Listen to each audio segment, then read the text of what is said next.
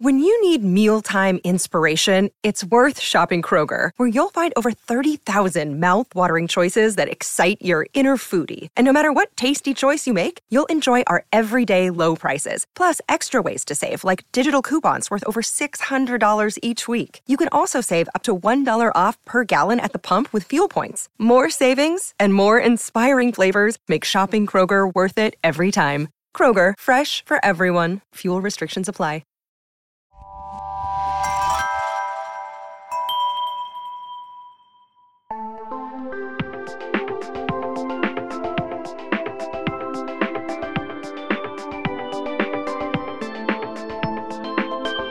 Welcome to Sleepover Cinema, where we, for the very first time in history, analyze the albums that created the collective unconscious of those who controversially wore black jelly bracelets to school in 6th grade.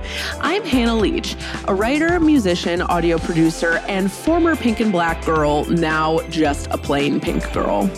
And I'm Audrey Leach, director, editor, producer, and a recent low-rise jeans convert.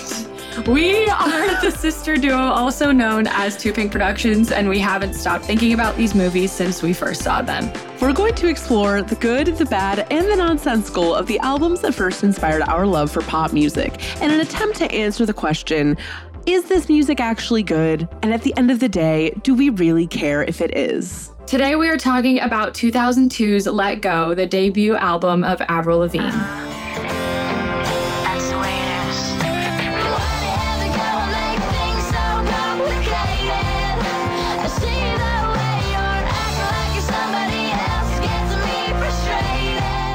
Hi, everybody. Hi. Welcome to a very special episode of Sleepover Cinema. Today, we are doing our very first album deep dive episode. I know this is different. This is not a movie or TV moment. However, we cannot pretend like the music of this era did not make a huge impact on us as well, and also like an impact on the TV and movies of the time. So we're here and we're getting into it. I look insane because I'm in my Avril Lavigne costume. I have my Avril Lavigne crop top that I thrifted, and I have not had raccoon eyes like this Maybe ever. probably in my life. Yeah. Yeah. Probably ever. So I'm enjoying that moment. Today we're turning over a new leaf. I'm really excited. This is something that I've wanted to do for a long time, and I think we've both wanted to do for a long time. So we're getting into it. Yeah, it's basically sleepover media at this point. Rather than sleepover It is cinema. sleepover media. It's absolutely sleepover media, but that's not as catchy. Yeah. So you're just going to have to cope with us. Question for the culture this week.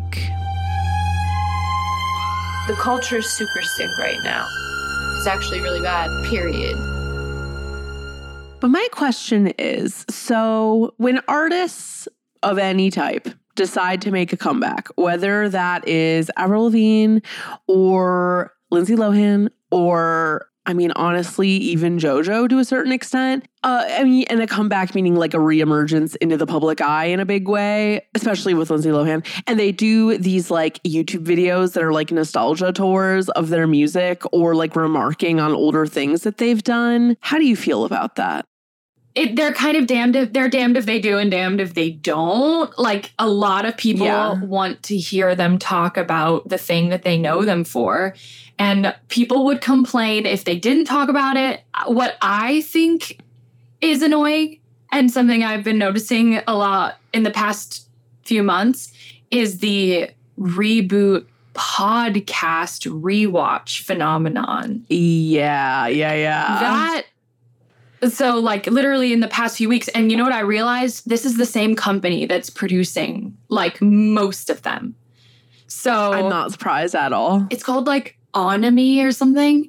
And they're doing the Ned's Declassified one. They're doing the Wizards of Waverly Place one. And they do Christy Carlson Romano's. And they do a bunch. One side of me is like, guys, like, is this not a little embarrassing for you? Just like a little embarrassing. Yeah. But then the other part of me is like, I guess I would rather they do a rewatch podcast than a reboot of the show. Like, iCarly did a full-on reboot, and I really think I would have been better. Like, I think we all would have been better off if they just did, like, a podcast. So yes. I kind of love it, to be honest. Like, especially the Lindsay Lohan one, the one, I think it was Vogue.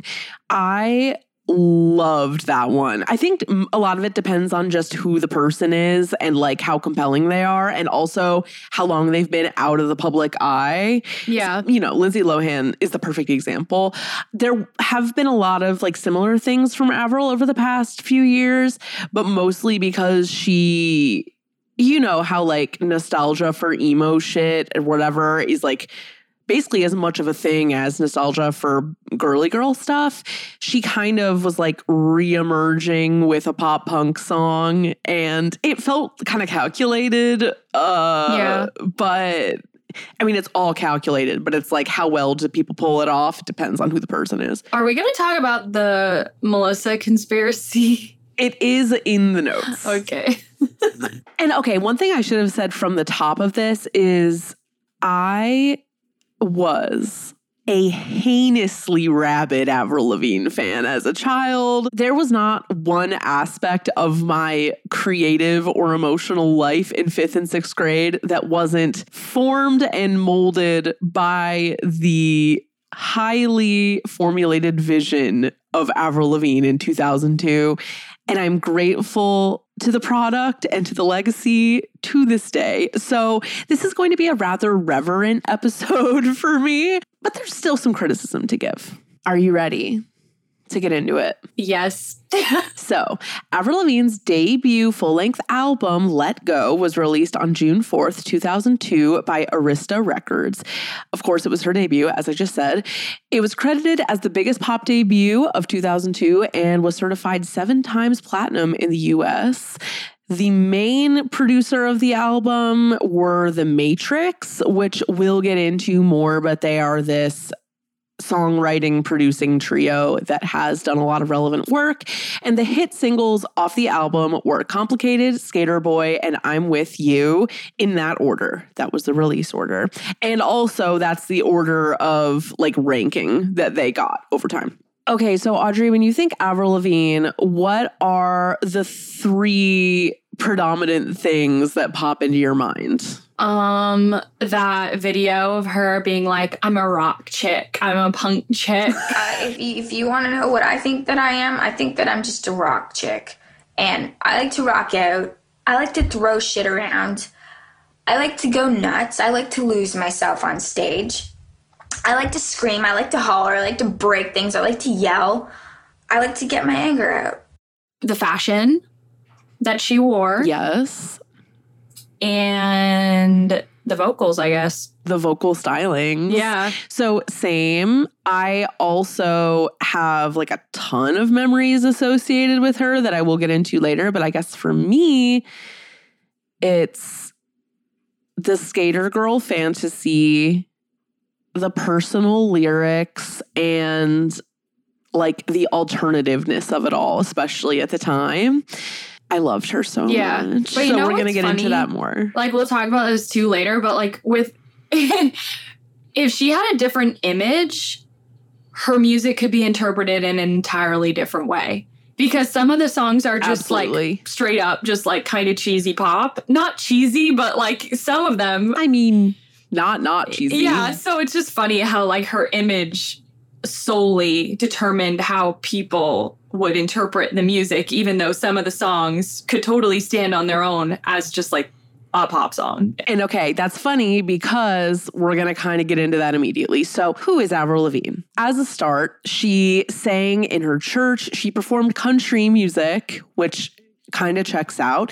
And she performed with fellow Canadian Shania Twain on stage after winning a contest at 16. during which she allegedly told Shania that she was like destined to be a big star. So she had the bug from the beginning. She came from a religious family. Not the bug. The bug. Not I know. I'm so bug. sorry.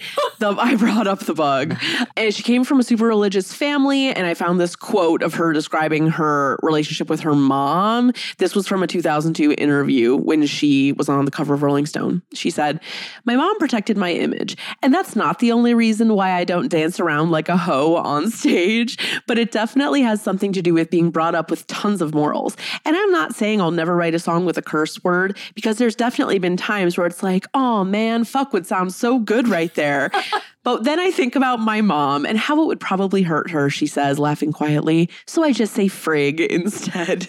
Okay, and then after that, so she was plucked from Napanee, Ontario, and auditioned for L.A. Reid, the head of Arista Records. Very classic, like old school rise to pop girl stardom arc.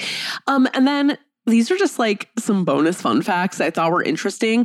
She was married to Derek Whibley of Sum 41 and Chad Kroeger of Nickelback at different times. So she had 10-year age differences with both of them.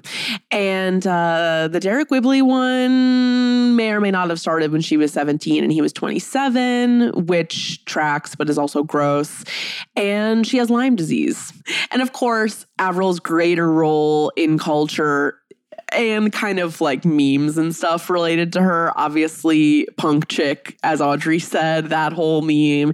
And then, of course, the whole Avril Lavigne actually died in 2003, Melissa Vandella body double conspiracy. Our friend Shane is obsessed with that. Yes. And, you know, known as punk chick, rock chick. Audrey already touched on that. And then, of course, we have the Avril Lavigne is actually dead meme/conspiracy theory.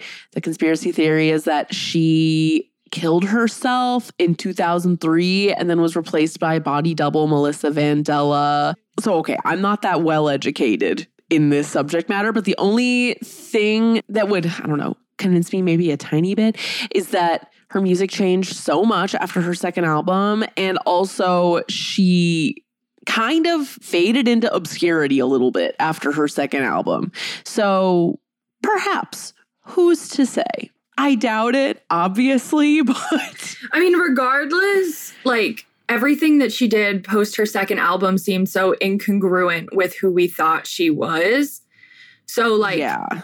It does feel like her body got taken over. Like, it does feel like that. It doesn't make any sense what happened, but you know what? It is what it is. We've had to live with the fallout. Okay, so now getting into Let Go. I would say there are 3 core elements that made the album what it is and what it was. So first of all, Avril's vision was a very important part of the process. And I don't really know if vision is exactly the right word, but like, she knew what she didn't like and what she did like, and that kind of shaped a lot of what she ended up putting out. So I have 2 quotes from this article that interviewed her from 2022. It was from this press tour she did for her latest album, Love Sucks. I was very clear on what I wanted to do and what I didn't want to do. I wanted to be angsty and to sound more like a band. Lavigne, whose 7th album, Love Sucks, dropped earlier this year, said of her artistry at the time. I didn't want to be all bubblegum pop. I wanted to turn my emotions into lyrics. I was honestly just very, very pure. I wrote this album right when I got out of high school, and now I get to hear these lyrics of me talking about my small town and my obsession with skater boys, she said. Even things like In My World, I literally talk about the fact that I got fired by a fried chicken ass I worked for at the fried chicken chain. It's hilarious, she continued. I look back at those lyrics and I'm like, I can't believe I said that in a song. And essentially her insistence upon the like quote unquote punk rock sound ended up with her being match made with The Matrix for producing and writing music for her album. So The Matrix is this producing songwriting trio made up of Lauren Christie, Graham Edwards, and Scott Spock. They created 5 of the 13 songs on the album, including Complicated, Skater Boy, I'm With You, and Anything But Ordinary, and Things I'll Never Say, which are all bangers, and it's all 3 of the hit singles. And just for some more flavor, previous songs that they have worked on, plus stuff that was post-Avril, include I Love Life by Melissa Lefton, which was on the Princess Diaries soundtrack. Do you remember what that sounds like? The one that goes, I love life, life loves me. Yeah, everything in the world makes me happy. And then they worked on This Year by Christina Aguilera, which was a Christmas song. And then post Let Go, they worked on So Yesterday, Where Did I Go Right, and The Math by Hilary Duff on Metamorphosis. So we will definitely be returning to The Matrix in the future.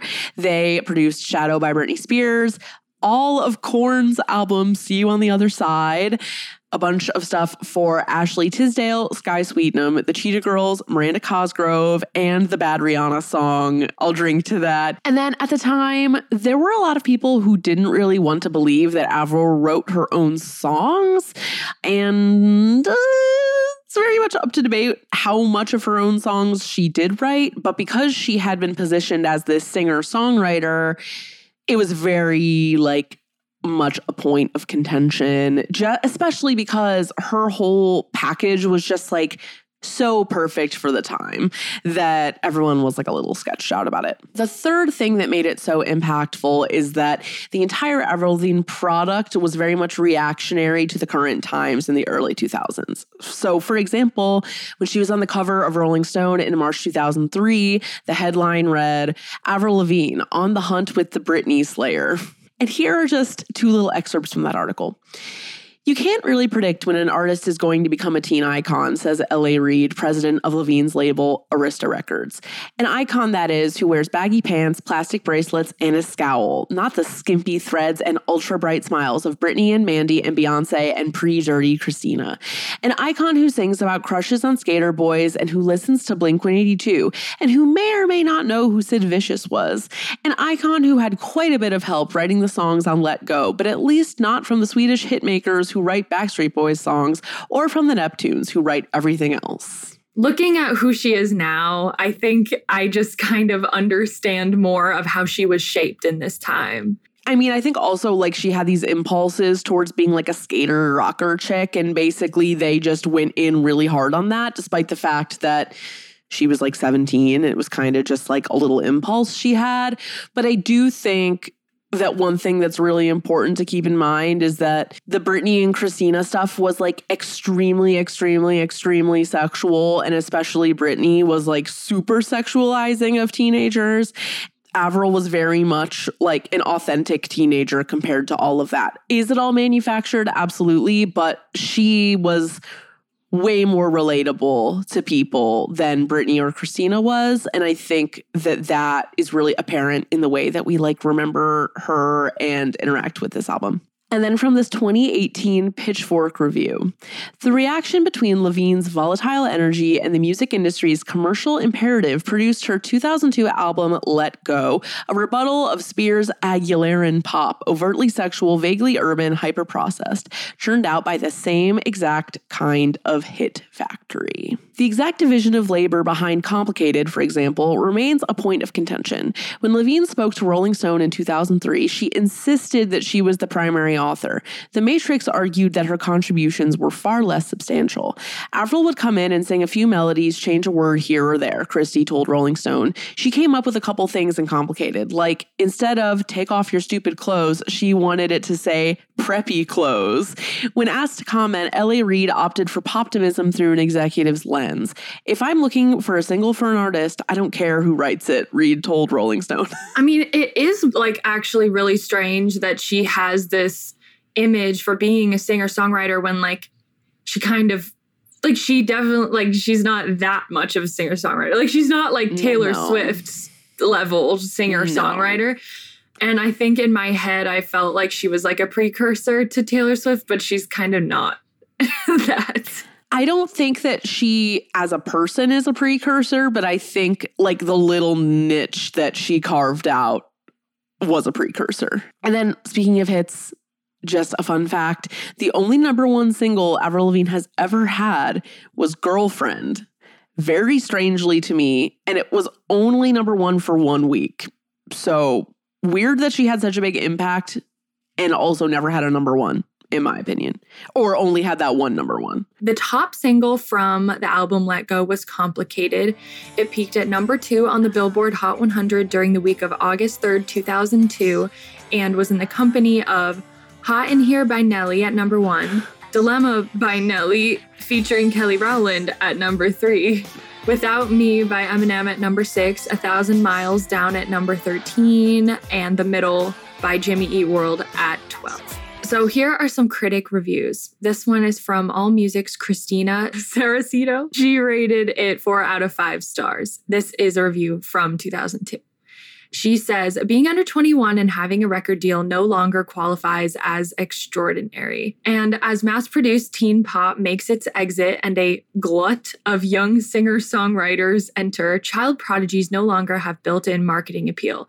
So if 17-year-old newcomer Avril Lavigne truly wants to be anything but ordinary, as she sings on her debut album, Let Go, she'll have to dig deeper. Luckily for Lavigne, aside from youth, she does have talent. Lavigne is a capable songwriter with vocal chops, and at her age, one imagines she is still finding her feet, borrowing from the music she's grown up listening to. Lavigne is still so young, she's listening to the radio hits of the 90s and early 2000s. She's Pink when she's bucking authority, Alanis Morissette when she's angry, and Jewel when she's sensitive. Let Go shows promise, but the question is whether Lavigne and only Lavigne will shine through on her next effort. I think that last little chunk about her being similar to Pink and Alanis Morissette and Jewel is really accurate. And it also reminds me of the way that Mom would react to Avril Lavigne's music. Like I remember I learned who Jewel was because of Avril Lavigne, Mom telling me about that. Pink, I think also it was like I was into Avril Lavigne and then the Pink comparison would always come in. So I found her that way. And then do you remember Mom telling you to dress up as Alanis Morissette for the Silver Lake Festival? Yeah, I've said that on the pod before. I dressed up as Avril Lavigne and then Mom was like, Audrey should be Alanis. And we were like, who are you talking about? Yeah. So they all do feel very interconnected to me. And if you were really into Alanis, or like, I'm sure a lot of the people who heard Avril's music in the 90s were like, this is an Alanis knockoff. Like some of it would be like, this is like derivative of her. Yes. But for us who were hearing it for the first time, it was like a new thing. And then from the Pitchfork 2018 review. So this one's by Jameson Cox, and they rated it 6.6 out of 10, I guess. Let Go is the foundation of her surprisingly considerable legacy. Her feelings about it might be, well, complicated. She'd grown up enough by its release to know it wasn't the album she wanted to make, and she never quite escaped its shadow.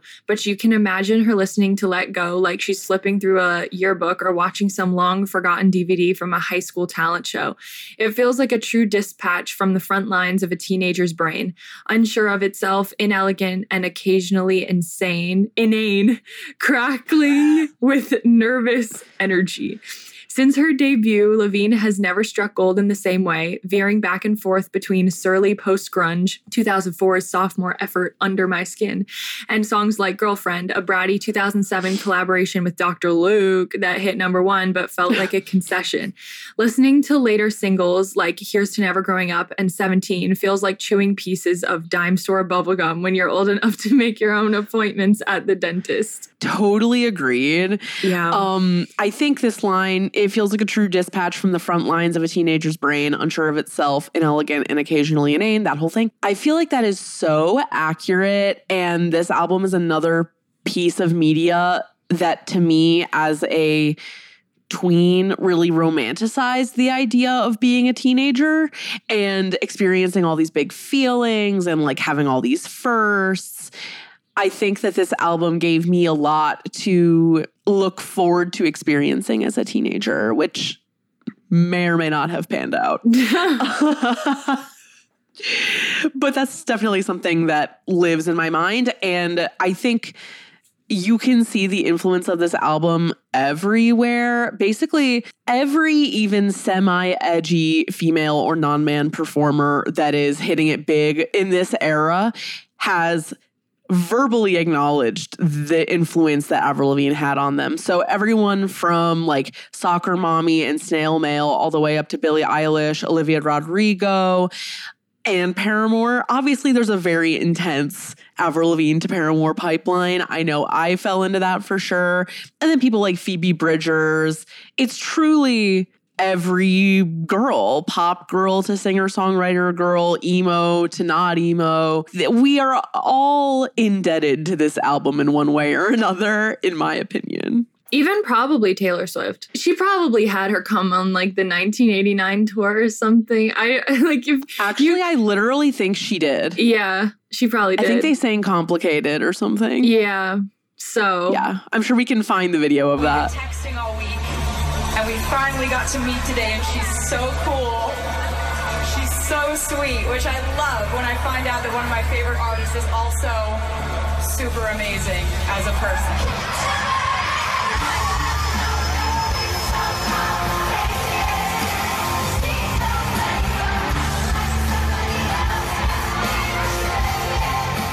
You and I both know I have a ton of memories about this album, but what do you have about it? Basically, it's another one of those things where I have connected it to you, and I liked the music and I listened to it and I know all the words. I literally know all the words to this whole album, but I don't have memories associated with it that don't have to do with you. We had a DVD of one of the tours. Which tour was it?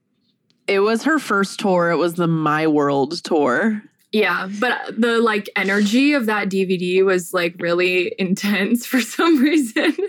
The like visuals of it, I just thought it was funny that we had it. I don't really remember watching it often because I think it had like a menacing energy or it was like weird somehow. I don't know.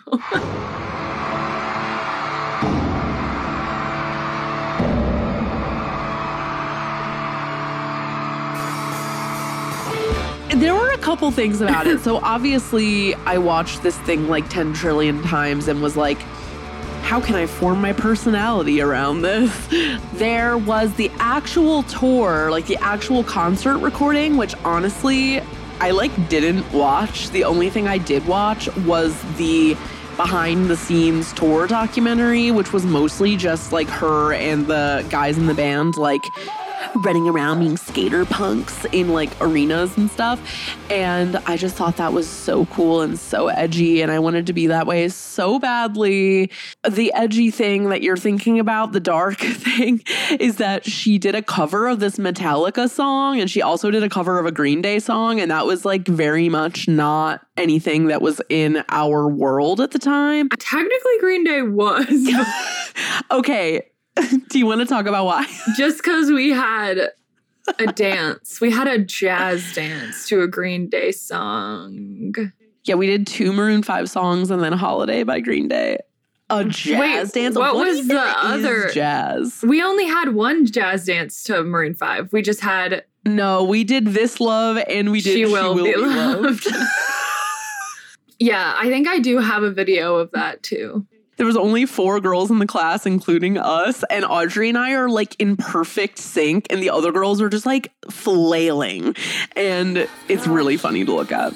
I think we are executing the mediocre material perfectly. None of us were selling it. That's what I'm saying. Like our faces were dead. Like, okay, what are you supposed to do as like a 4th grader to She Will Be Loved in a jazz dance? Another memory I have with Let Go has to do very closely with our neighbor, our former neighbor, Annie Bauer, listener to the pod. Hello, Annie, if you are listening. Annie gave me, I think, her older sister Ellen's like broken jewel case copy of Let Go. And I could not believe she gave me this thing. Like, to me, that was like, not to reference Willy Wonka, but it was like someone just like casually giving you their golden ticket, like as if it didn't matter. That is how I felt about it. I felt, especially because we had so many rules about what we were and weren't allowed to have media-wise, just being given this album, I was like, oh, this is what true freedom feels like. And to this day, I have the liner notes from that album on my fridge, unfolded. And, you know, there was like the handwritten liner notes. Just true perfection. So thank you, Annie, for giving me that album all those years ago. Also, just like the whole Avril thing of, what whatever wave of feminism it was that's similar to the Pink stupid girls thing, where it's like, I'm an angsty white girl versus they're bimbo white girls. Like, fuck bimbos. It fed into that. Also, this album definitely inspired me to learn how to play guitar, which I can still do to a certain extent. I play bass mostly now. Guitar is really hard to play. There was this like talent competition in my school, in the entire extended school system of Cuyahoga Falls. And when I was in 6th grade, I decided I was going to audition for it. And it was called Cuyahoga Falls Idol. And I chose to sing Nobody's Fool, which has a rap in the beginning. I have no memory of this. You were like very not involved. I think that I flaked on this audition last second. Like, I was there in the minivan and like Angela got out to go audition and mom drove us. And I was like, I literally can't do it. Like, I can't go in there and do this. And she was like, okay, sweetie. And then I didn't regret it. I was like, that would have been fucking humiliating. Yeah. So, almost did Nobody's Fool for an audition, which also reminds me that when I first started taking voice lessons, I brought in this like Avril Lavigne mix CD, of course, because the vocal teacher was like, come in and sing me a song. And so I went in and I sang. Is this the old lady? Yes. The church lady? Yes. In the basement of the church. Her name was Dr. Helen Parr. And I sang Tomorrow off this album, which is approximately the easiest song on earth to sing. And I remember after I finished singing it, she was like, all right, well, that song is pretty much in a man's range, but we'll work on that. And I was like, damn, Helen Parr, like, okay, thank you for the encouragement. I mean, she was like not fun. She was like not the teacher to be bringing Avril songs to. No, absolutely not. But I had no idea going into it. Like, it was very much like church basement vocal lessons, and it wasn't bad, but she did have me do this thing where when we first started taking lessons, she was like, you have to bring a tape recorder and you have to record all of our lessons so then you can go back and practice with them. But I still have some of them, and you can hear me like weekly singing as a 4th grader, and it's actually really cute looking back at it. So I am glad that I recorded those. I just have a few more small things. There's so many memories. I really, really, really, really, really wanted to go to the Avril Lavigne tour, like more than anything in my life. Keep in mind, I had this insane Avril Lavigne wall in my bedroom. Like, loving Avril Lavigne was a very dominant part of my personality. There was no avoiding it. Mom and dad were extremely aware of it.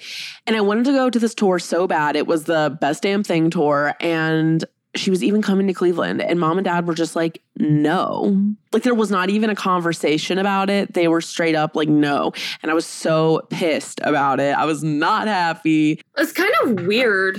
I know. I don't really get why they were so hardcore against it. When we were in high school, dad would come with us to Paramore concerts, and dad did too. Like, dad and dad. Yeah. We have 2 dads. Plot twist. I was like, wait, what? Mom and dad both would take us to shows. So I don't know what that was there. Okay, and then the last thing I'm going to say about this album, or at least my memories with it, is that I know this came up with A Cinderella Story 5,000 years ago. But the combination of A Cinderella Story and this album led me to write this like epic series of teen, like young adult stories. I wrote so many of them. It was in Microsoft Word on my desktop computer in my room, which was not connected to the internet. I played Barbie Sparkling Ice Show and wrote my weird little stories. That is what I did. And Harry Potter, obviously. And Pet Rescue. You're right. But I wrote so many of these things. And I was also in like my little mini like manga phase. I was reading Boys Over Flowers, if anyone is familiar with that. So it was also that. So like weird sexual assault plot lines, plus skater plot lines, plus like teen girl fantasy plot lines. I think I might remember all the characters' names and like all their personalities and stuff. And I like poured my heart into writing these things. And then when we moved to Solon in 7th grade, my dad was like, I'm going to back all of this up to a floppy disk and you'll get it back when we move. And what happens? He loses the floppy disk. My entire life's work tossed aside as if it was a half-assed social studies worksheet. It was not that. It was my heart and soul, and I'm still salty about it. And maybe someday it will reemerge. That floppy disk will float to the surface of random shit in mom and dad's house, and I will be complete again. But until that day it's comes, probably not lost. He doesn't lose things. I know. That's why I'm like, how did that even happen? Maybe he just didn't make it a priority to find it. But I would give anything to read those because they're definitely so painful. Maybe I'll call him and be like, do you have this? What if I called him on the podcast? It is Sunday. Should I call him? Yeah, call him. Let's see what this man has to say for himself. Hi, Dad. We're recording Sleepover right now, and you are audible. I'm going to hold you here so it can continue to be audible. Do you remember when we moved from Silver Lake to Solon and I had written all of those stories and then they got put on a floppy disk, and then my memory is telling me that you lost the floppy disk? I faintly remember. Do you really think that you lost it? Yeah, I mean, I would never intentionally lose anything of yours. Well, we're just remarking on the fact that... I mean, a move is really, really, really complicated. I mean, yes, you can't hear Audrey, but she's chuckling. We were just saying that you, like, never lose things, especially technology. That's not true. You do lose things? Yes, I do. Oh. It's rare, but, you know, I do lose things on occasion. Do you think there's any chance that the floppy disk will resurface one day? Yeah, I mean, just looking at your bookshelf upstairs, and there's a ton of stuff on there. Don't look in those notebooks. Why would you think that I would intentionally lose it? No. I'm not saying you would intentionally lose it. Audrey is laughing still. I'm not saying that you would intentionally lose it. I'm just saying that it's just out of character. That's it. Well, you know, your dad's not perfect. You know, that's a controversial piece of information to hear from you, but I guess I have no choice but to believe it. Oh, you haven't talked to your mom about that. I guess I'll have to... Or anyone else who spends a lot of time with me. I'm mostly just pulling your leg. If you find yourself in the need of a really mind-numbing administrative task at some point, perhaps we could together look for the floppy disk. I do recall, this is 15 years ago. Uh-huh. I remember you losing it, meaning, you know, couldn't find it, and I remember looking for it then. So that was 2 houses ago, so there's no way I would even know where to start. I have a floppy disk. You know, Mom and I were talking about, you do have a bunch of, you have some stuff in the downstairs in the little closet underneath the stairway in the basement. Mm-hmm. Maybe it's in there. Is that where you think the Pulitzer Prize book is? Mostly I want them because I just want to marinate in how awfully derivative and painful they are, for sure. Right. Yeah. You do have a tremendous amount of documentation on your thinking over the years. That's why I'm saying I am begging you to never open any of the notebooks in my room. Don't worry. I know, you know, Dad is going down was a pretty frequent thought. Might have been translated from your brain to the paper. I was wondering if you saw that. I don't even know why I was mad. It was just... Yeah, why would you want Dad to go down? I have no idea, especially because I really didn't slander you in my journals otherwise. But you don't want me to open them. Yeah, not because it's about you. It's because it's gross and about my teenage feelings. Oh, okay. I think you would want to bleach your brain after reading that. All right. Well. Thank you for being a contributor. I will speak with you soon. Okay. Thanks. Bye. Bye. Oh my God. From the horse's mouth, people. That's the first time we've heard him on the podcast. Okay, Slay. So I think it's time to take our break. Yeah, it's definitely time. Okay, so if you haven't listened to this album in a while, go give it a listen, and we are going to deliver our feedback upon return.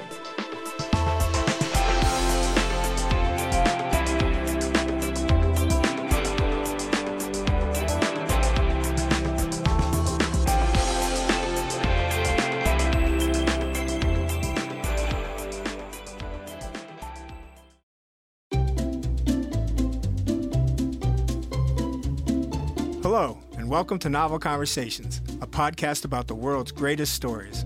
I'm your host, Frank Lavallo, and for each episode of Novel Conversations, I talk to two readers about one book. And together, we summarize the story for you. We introduce you to the characters, we tell you what happens to them, and we read from the book along the way. So if you love hearing a good story, you're in the right place. Our 9th season is coming this fall. Tune in to hear from some of the all-time great authors, Charles Dickens, Jules Verne, F. Scott Fitzgerald, and more. Subscribe to Novel Conversations wherever you listen to podcasts.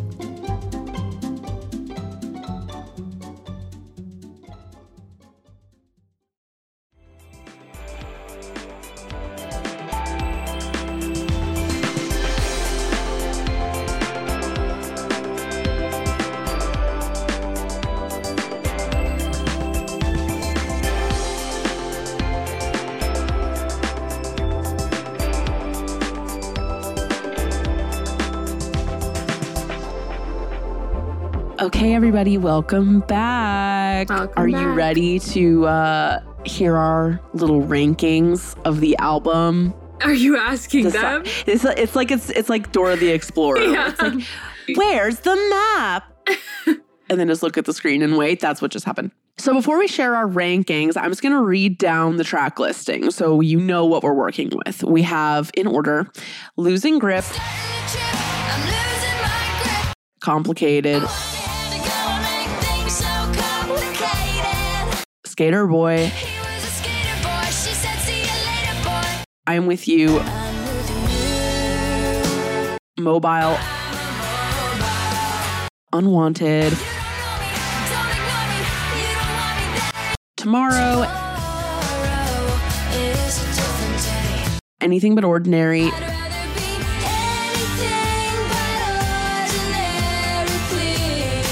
Things I'll Never Say, My World, Nobody's Fool, Too Much to Ask, and Naked.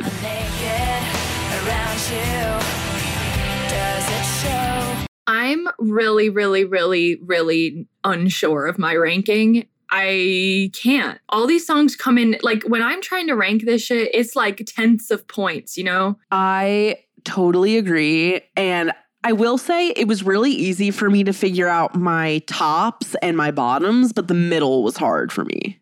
Yeah, I think that ultimately, like, I was like, what criteria should I even judge this by? I had to go with which songs do I listen to the most? Which songs do I gravitate towards the most? Yes. Rather than popularity or like production or something. Like, I just was like, let me just go by what I click on first. Yes, that is basically what I did too. And the songs that are like, when I listen to them, what gives me the most like serotonin, essentially.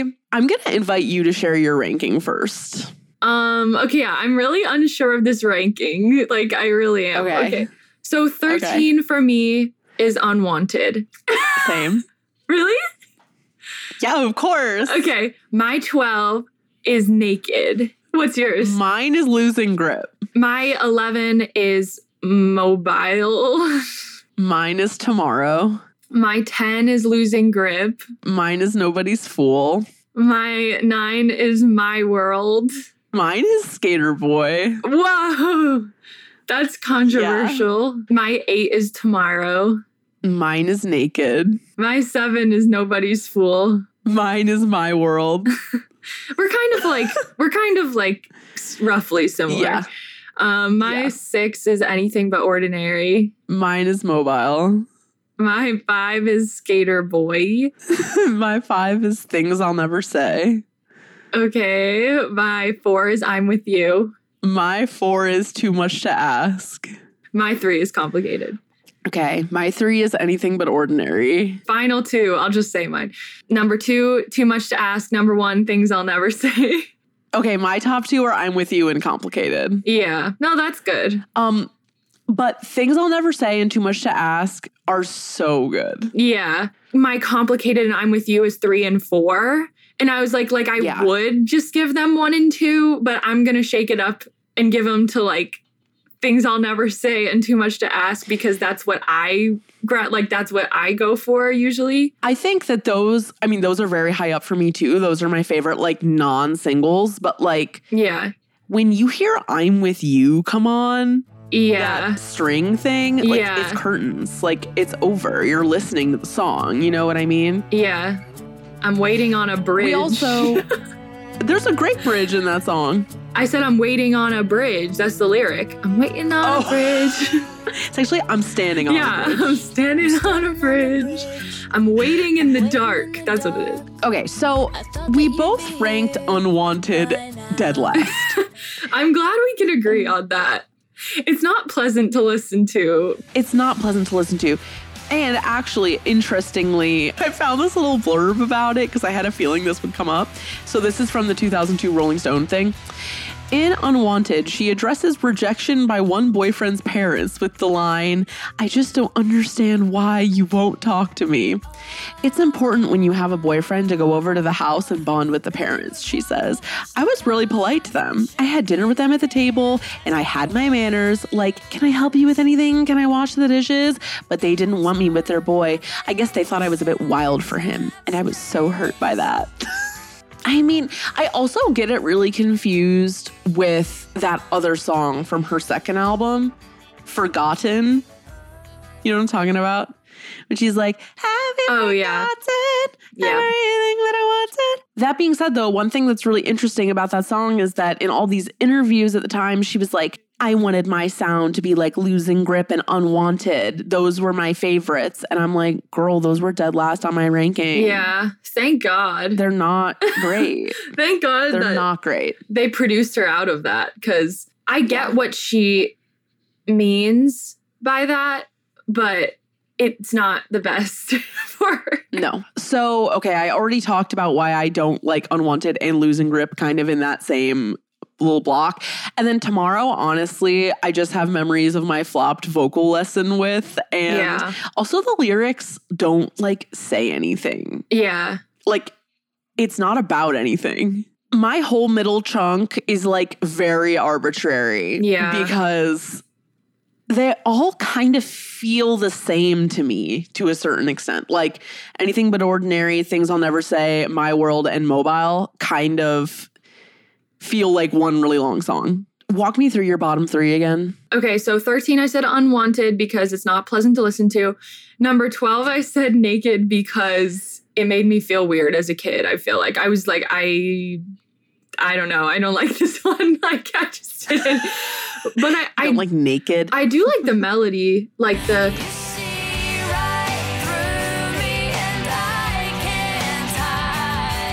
Yeah. It's still, I mean, I like all these songs, so it's hard for me to rank it low. Then Mobile, I think, how does that song start? Went back home again. Oh, the sun's gotta back up and leave again. No, I do like that song, actually. I like that song. I mean, that chorus is really good, too. Yeah. Everything.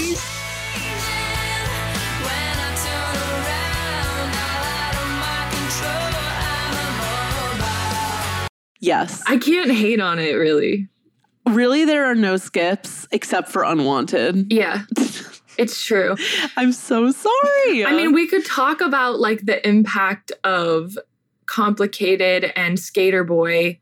Like Skater Boy is still played at places now. Kind of like, I don't know, maybe like Come On Eileen or some shit where it's like you're playing it for you having like an ulterior motive or something. Like, I don't know. You mean like it's like a wedding song, like a wedding reception song? Yeah, like it's like a song. Ulterior motive. Yeah, like it's a song that like you're not playing Skater Boy because you love Avril Lavigne. You're playing it because it's just one of those songs that transcended itself. Because you're playing the hits. Yeah. Yeah. It's a huge song. Yeah. Especially to our generation, you know, Skater Boy and Complicated and I'm With You. But Skater Boy is kind of like a meme more than the other ones. Like, I don't even know how to put that into words, but I do feel like if I hear Skater Boy at like a bar or something, like a place where there's dancing, it like a part of me is just like, you don't know her like that. Yeah. I'm just like, you don't deserve to play this song. Okay, so remind me of your top 3. Things I'll Never Say, Too Much to Ask, Complicated. So tell me about why you chose what you chose. I feel like Things I'll Never Say is number 1 for me because I for some reason just gravitate towards it. I don't even really know why. I think I like the sound of the chorus and I like the production. It kind of fits well into this category of 2000s music that I really like listening to now. That is like kind of organic-ish sounding, like pop. I don't know how to describe guitar-led pop. I've been enjoying that sort of music recently. I don't know why. Yeah, well, it's just like a breezy little pop moment. Like, who can have an issue with it? Just the concept of wishing your life away. I remember hearing that as a kid and being like, why? but then later you're like, oh yeah, it's true. Yeah. Don't like wish your life away. If I was going to be honest about my feelings, I would say X, Y, and Z, but like, I'm too coy, so I'm not going to do that. My second one was Too Much to Ask. Because it has the amazing line, "It's the first time I ever felt this lonely. I wish someone could hear this pain. It's funny when you think it's going to work out. Till you chose weed over me, you're so lame." You chose weed over me, you're so lame. Literally weed. As a kid, I thought she was saying, till you chose meat over me. Or like... You were like, that's so deep. Till you chose mead over me. That's kind of what I heard, is mead over mead. Me. An old-timey ale. It's just like some mead. When I was a kid, I didn't know the word weed. Like my brain couldn't place it into that lyric. So, you know, when you're a kid and your brain just comes up with something else because you don't know. But that song... Can't you see that you lie to yourself? You can't see a world through a mirror. Yeah. It's a great song. Yeah, and I think it pairs well with Things I'll Never Say. Yes. So I think that's kind of why I went 1-2 with them. Because they're the ones I gravitate towards that aren't the singles that like go together to me for some reason. Yes. So those are actually next to each other on my ranking too. Yeah. They're a fine wine and cheese pairing. Yeah. And then third, Complicated, because I can't just ignore the greatness of that single. Yeah. Yeah. I was going to say the same thing. Complicated is my number 1 because I can't dismiss Genius. Yeah. Come on. An incredible pop song, great guitar riff, great chorus. There isn't a single part of that song that isn't absolute perfection, in my opinion. Yeah. Fully. All the melodies are great. All the lyrics are perfect for her. I love Complicated. It's such a great song. I'm With You is my number 2 because A, it's objectively great. Is there a better song out there for placing your little tween head up against the window with some rain droplets there, looking at the misty neighborhood all dark and emo, and being like, wow. I'm saying on this album, this is the strongest pick for that. Yeah. On Under My Skin, there are stronger picks. Yeah. And in general, it's like, I would choose Breakaway because that's just... In the rain? Yeah, Breakaway. I mean, I know there's When the Rain Would Fall Down, I just stare out my window. Yeah. But to me, Breakaway is like a sunny day song. No, it is, but like, oh, you know what I was thinking of actually is... I guess, what am I thinking of? Too Little, Too Late? That's also a really good one. Yeah. We're definitely going to talk about JoJo. Yeah, but imminently. What's weird with JoJo is that, like, I never really listened to her full albums. So, like, I don't really have that. Yeah, I did. My number 3 is Anything But Ordinary. because it's a great song, but I also love the opening lines, which are, sometimes I get so weird, I even freak myself out. Which is so like, oh my God, I'm just like so crazy. Like, yeah, and then I laugh myself to sleep. It's my lullaby. I was thinking about that, and I was like, I know that there are girls out there who like were listening, even you, I don't know, maybe, who were like listening to it and then like did it. Do you know what I mean? Like, let me try laughing myself. Yeah, like they were like, I'm gonna fully embody this character, and then they like tried to do it, and then they like felt weird. You're absolutely correct, and I am shocked that I wasn't one of those people, because I definitely should have been. But that doesn't really work. Laughing yourself to sleep is not a thing. Also, one thing about that song is I have never known what the lyrics to the bridge are after the first two lines. So this is what they are.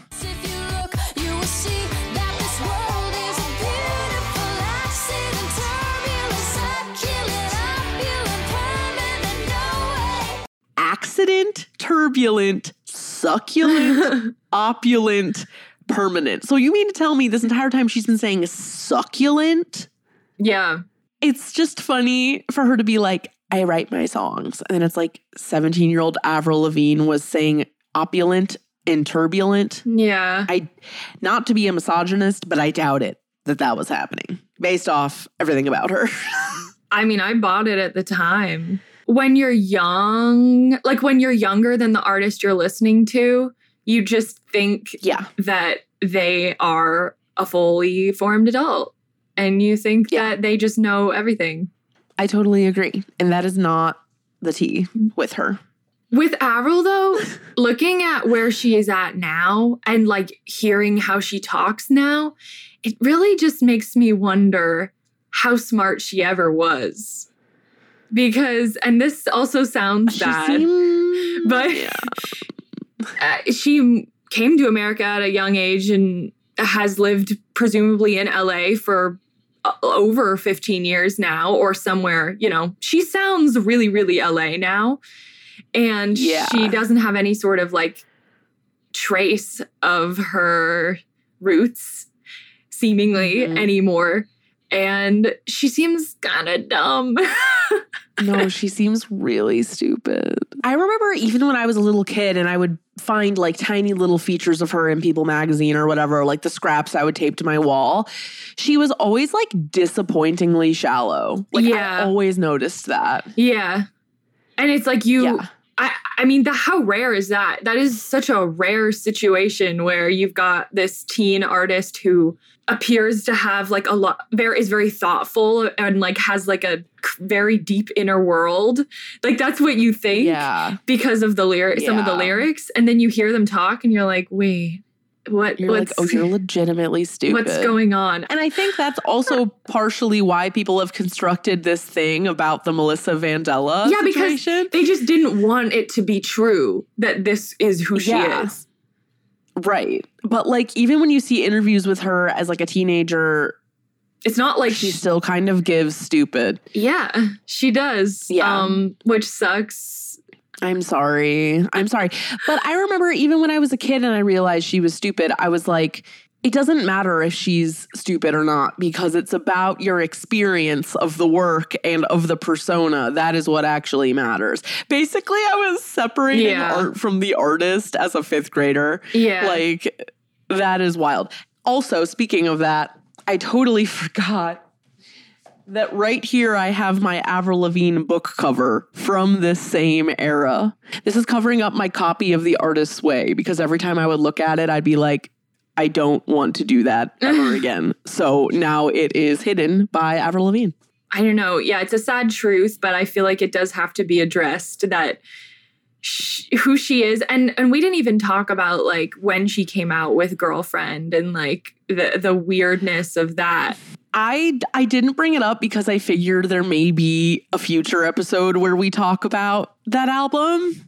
I've never listened to, I don't know that album. Like, I wouldn't listen to it. I have such a distinct set of memories from when that happened that it would literally take me like another 20 minutes to explain it. So I'm just going to put a pin in that for a future episode. But I'm going to sum it up in one word and just say sadness. Like some pop stars or some, famous singers are able to make that turn from what they were doing to pop, but it just wasn't. And not that she wasn't doing pop before, but this kind. It was so disheartening. Like, I was fully less than 10 years old at the time. And I was like, she's really gone off the deep end. I'm going to save my thoughts for another episode, but you're absolutely right. And it was really sad. So basically, I feel like this album and Under My Skin are pretty comparable in terms of bangers. It's just a little different tonally, and then it just falls off an absolute cliff after that. But again, we will get to that in the future. I guess the main question, we already know the answer, but is Let Go a good album objectively, and does it still hold up today? Yes, to both. 100% agreed. It established a blueprint for a ton of our favorite music that exists today, and it was a huge cultural moment for us and for all of the girls who didn't want to be like other girls, and also to a certain extent teenage girls who didn't want to be sexy in the way that teenage girls were sexualized at the time in pop culture. So our new thing for our album episodes is that we are going to take you guys out on a cover, a little cover of one of the songs from the album. So get ready for that, and we hope you enjoy it.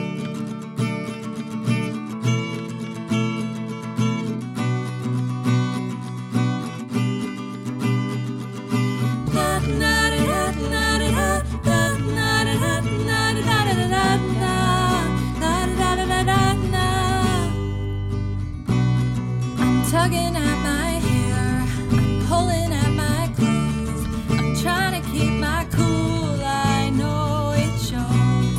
I'm staring at my feet, my cheeks are turning red, I'm searching for the words inside my head. 'Cause I'm feeling nervous, trying to be so perfect, 'cause I know you're worth it, yeah. If I could say what I wanna say, I'd say I wanna blow you away, be with you every night. Am I squeezing you too tight? If I could say what I wanna see, I wanna see you go down on one knee, marry me today. Guess I'm wishing my life away with these things I'll never say. Okay, so as always, you can find more from us at evergreenpodcast.com/sleepover-cinema and keep up with our latest creative projects at twopinkproductions.com. We're on Instagram, Twitter, TikTok, and YouTube at Sleepover Cinema and post a full video version of each episode on YouTube every Thursday. And also, please let us know if you liked this episode. It's different. Yeah, please give us feedback. You can follow me, Audrey, at Audriana Leach on everything. And you can follow me, Hannah, at Hannah Ray Leach on Instagram and at Lana Von Trapp on Twitter. Please join our Discord server at the link in the episode description or on evergreenpodcast.com if you are looking for a cute, cozy virtual community in which we discuss everything Sleepover Cinema related. You can check out our merch at twopinkproductions.com/shop and our Casetify code, which is 15sleepover. And if you like the show, if you are also a former Avril girl, please share this episode with some friends, some family members, some romantic partners, maybe one or two, and let us know what they think. Sleepover Cinema is a production of Evergreen Podcasts, produced, edited, and engineered by us, Hannah and Audrey Leach. Sleepover Cinema is mixed by Sean Rule Hoffman with theme music by Josh Perlman Hall. Executive producer is Michael D'Aloia. No, oh no. You don't even have to sing this time because we're gonna. You're right. Damn it. Hello everyone, my name is Matt Neglia, and I am the host of the Next Best Picture podcast, part of the Film Entertainment Awards website Next Best Picture. bestpicture.com. On our show, we explore all year long what is possibly going to win Best Picture at the Oscars. We do this by conducting interviews with people within the film industry, holding weekly reviews of the latest theatrical releases, and on our main show, where we dive into various different topics, answer your fan questions, and also do our best to explore Oscar history's past in hopes that it will tell us something new for this upcoming award season race. We hope that you will join us on all of the various podcasting networks. We look forward to seeing you over at nextbestpicture.com.